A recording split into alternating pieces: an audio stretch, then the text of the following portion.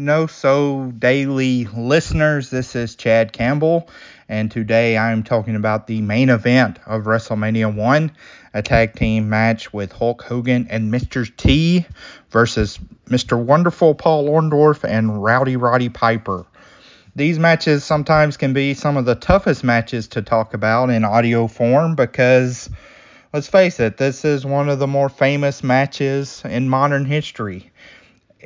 If we know the history book of most things is written by the winners, and for U.S. professional wrestling since the 1960s, that has been WWF, WWE, Capital Promotions, basically the McMahons. And when you think about that, and you think about this match, certainly if there was a history book on U.S. wrestling from 1950 on, there would for sure be a hefty chapter on WrestleMania, and more than likely this match in of itself. I was trying to think of what some other contenders for other famous matches that would be similar in magnitude to this one.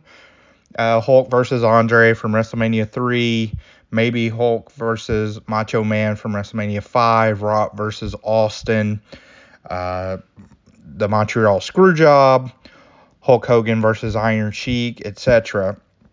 And I think the main thing that differentiates this match in particular from a lot of those other matches is those other matches either have one super huge angle, either purposely in the case of Rock versus Austin, or a legitimate screw job in the case of the Montreal Screwjob that changes the trajectory of the promotion and the business as a whole, or the match is such a bona fide box office or storytelling success that the in-ring work took a back seat. Obviously, like Hulk versus Andre, I think is a match that's very contentiously debated on how good exactly the in-ring quality is, but I would think most people would agree that you rank it a certain high magnitude based on they did what they were supposed to do and not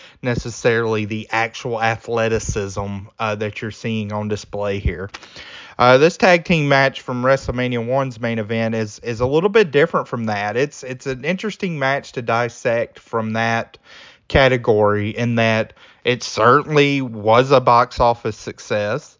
It certainly is a very enjoyable match, but it's one that people seem to put like in the good, very good, low grade, great type of category when we start quantifying things.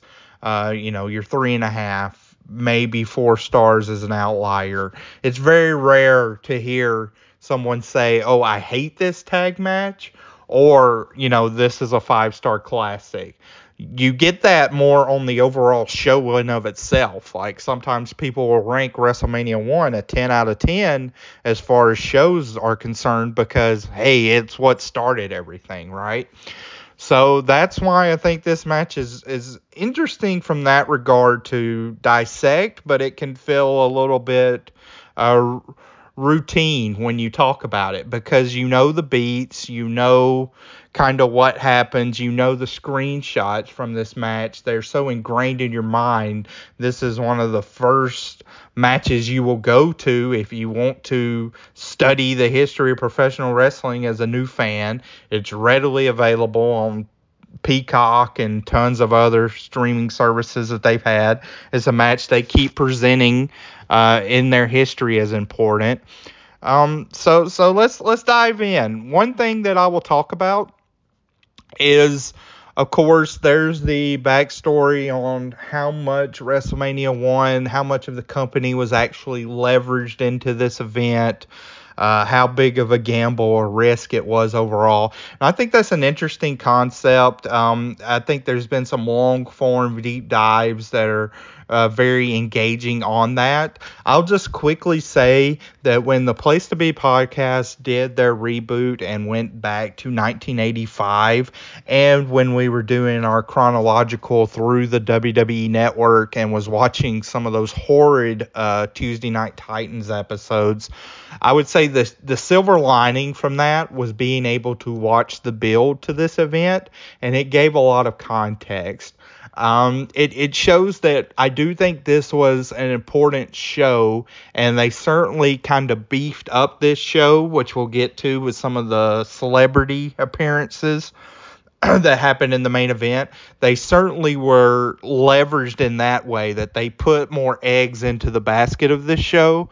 But just from what I've seen from the financial information we have, I don't think, Titan Sports was packing up if this show only drew 8 to 9,000 at the Garden. And to be realistic, it never was. So I would say, if this is a match that you do feel like, oh, I've seen that match 100 times, I do think it is worth watching the Tuesday Night Titans and the build up to this match, really from the Captain Lou Albano face turn onward is when it really starts pushing towards the main event of WrestleMania 1. So let's talk about the pomp and circumstances surrounding the main event, and I believe they did a absolute spot on perfect job in selecting the celebrities that they have here. First, you have Billy Martin to be the guest ring announcer. Obviously a New York stalwart, but also someone that would have been a household name to other individuals that were sports fans. So he's that great, not, A-list celebrity, but is someone very recognizable. He did his job well. He seemed happy to be there when they give the close-up to him during the match, and he's laughing and enjoying the action. So he was great. Liberace, amazing. I mean, this is one of the moments, him and the Rockettes, them kicking in the ring. That's what you see on all these, tear-inducing, nostalgia-filled, let's look back at the history of this promotion. That's one of the images you see all the time. And it works. It feels big. It feels like show business. It just works so well. Gorilla, while Liberace is in the ring, calls this the wrestling event of the century. And, that doesn't feel like any hyperbole at all. It feels like, okay, this is absolutely what this is. And I think that's a clear distinction too. I mean, you have to remember this is March 1985. There had been 2 Starrcades previous to this event. There had been the Final Conflict, which I think you can also see some parallels just as far as an ingrained angle that was having a quote-unquote blow-off, and compare it to the tag match main event here. And both work, but none of those Jim Crockett Promotions events, as well as the Star Wars events that World Class put on, had near the celebrity input or the kind of pomp and circumstance that surrounds this event. Then you get the iconic Roddy Piper entrance with the bagpipes, his smirk, the seconds, Mr. Wonderful, and Cowboy Bob Ace Orton accompanying him. I mean, Piper is at the peak of his powers as far as character here, just completely detestable, amazing. Trash is pelted into the ring when he comes in. But then I think it's the biggest distinction and why I think this works overall, because you have Muhammad Ali come out. This is when Muhammad Ali, this is a pivotal moment for even Muhammad Ali, because he still looks in good shape. His health hadn't deteriorated enough, so he still looked prominent. He still looked in good shape and still looked like, he could lay one on you and knock you out sight unseen. So that was very important, that you weren't getting kind of the shell of the man that Muhammad Ali would become. But to counteract that, you have Muhammad Ali, one of the most famous athletes in U.S. history, up there, Mount Rushmore still to this day with like Michael Jordan, Babe Ruth, etc., Jesse Owens. Then you get Hulk Hogan coming in with his entrance and Mr. T. You get the iconic locker room view with Vince looking on in the background. And the biggest pro for this match to me is how big of a star Hulk Hogan feels. He feels like the biggest star in a room full of stars. And that cannot be understated. He is sharing a ring with Muhammad Ali. And at this point in time, on March 31st, 1985, Hogan is the biggest star in that ring. And that's just an amazing accomplishment that shows how well they had presented him, that shows how well they harnessed like the lightning in the bottle and made it sustain from the glimpses you saw in AWA when Hulkamania was first starting to come around in 1982, late 1982, 1983, and they really sustained that till, Royal Rumble 1992 is one of the first kind of instances where you can hear audible boos for Hogan in a babyface act. An 8-9 year run of being on top, of being the unequivocally the guy. And right here, he's in the peak of his powers. So as far as the match, the highlights of what makes this match work, you get the Hogan Orndorff tease that starts off and kind of the dance they do for the first tags where Piper gets tagged in, then Mr. T wants to tag in. So Mr. T and Piper actually start the match off. Great face-off, a really hated face-off between them two. And then you get the first kind of proof of concept where T proves he can wrestle. He does a couple of very quick, basic switch outs, which are fine. Nothing reinventing the wheel, but just showing, hey, like Hulk's shown this guy the ropes. He can wrestle. He can be effective, etc. The heels do a great regroup where, of course, they act like they're going back to the locker room. Piper flicks off the crowd.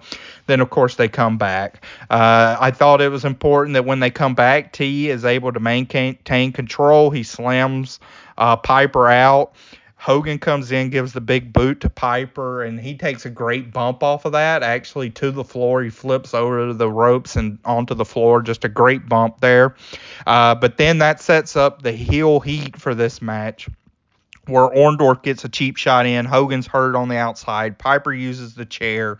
The heels on top are very tenacious throughout their attack. They do great stuff with Hogan. It's never boring. It never stays its welcome. I thought it was good the way that T is integrated into this match, where you would think on the surface like T would be obviously the weakest person on his team, that he would have the heat, but for a match of this magnitude and this responsibility, I think it was a good idea to have Hogan be the one that gets most of the heel heat throughout the match. So there is some kind of teases. He does make the tag to T, and then the heels go on offense almost immediately on T. And you think like, okay, here we go. Like the heat on Hogan was long enough that you could see this match as being one of those classic two-face in peril structure matches that happened all the time in AWA, that happened not as frequently as in AWA, but a good bit of the time in Jim Crockett promotions, and weren't absolutely excluded in WWF tag team matches either. If you watch some of the old Tony Gurria, Rick Martel matches, you'll see both of them do have a face in peril sequence throughout the match. So it seems like we're headed that way. But almost immediately, Mr. T's able to escape a front face lock, hits the hot tag to Hogan, and then we essentially go into the finish. So again, T did enough to prove himself here. And when you think about like all-time celebrity performances in a wrestling ring, this is certainly more on the positive than the negative. But you can also see that they were very, strategic and tentative in what Mr. T actually did here. They had Pat Patterson be the official of this match as kind of the architect of the match overall, and he's there to direct traffic or to troubleshoot anything that goes awry. And it's a match that has a lot of moving parts, even with the finish where Snuka gets involved. Of course, we know the finish now. Cowboy Bob comes off the top rope with his cast and accidentally hits Orndorff. The faces get the pin on Orndorff. Big pop. faces celebrate. Orton and Piper leave Orndorff in the ring, and you do get that tease of the faces actually kind of consoling Orndorff a little bit. That's sort of the hook for the next chapter in this series. So a very good match overall. And a very fun match, and that again makes everything come full circle, where this match is what I like to personify as comfort food wrestling. Again, this is not a match that if I did a 1985 worldwide match ranking, this wouldn't be probably in even my top 100 matches of the year if I just go strictly by the spreadsheet, by my decibel system, etc. But much in the way that if you think in your mind in the past year or 2 or 3 or 4 or 5 years, what's the best meal I ever had? Okay, that may have been a very expensive, elaborate steakhouse that still delivered, or a great piece of seafood sitting oceanside that was extremely fresh, or just a big smorgasbord of food that you shared with friends, etc. Something extravagant, something elaborate, etc. This match in of itself, when you look at the bones of the match, is comfort food. This is, your Christmas ham that you have with your family. This is your country fried steak that your 85-year-old grandmother makes for you. The ingredients are not extraordinary, but when mixed together, they give an extraordinary result. So the end result of this match is, is this a great match? Is this an amazing match from an in-ring quality standpoint? No. Would I change anything about this match? No fucking way. Thank you for listening. I'll give a quick plug that you can catch me on the Wrestling Warzone podcast with Justin Rosero. We have just finished SummerSlam 1996. We should be getting back into that after a 4-month hiatus. Also, please rate and review and give a listen to all the other great shows on the North-South Connection Network. Until next time, this is Chad Campbell signing off.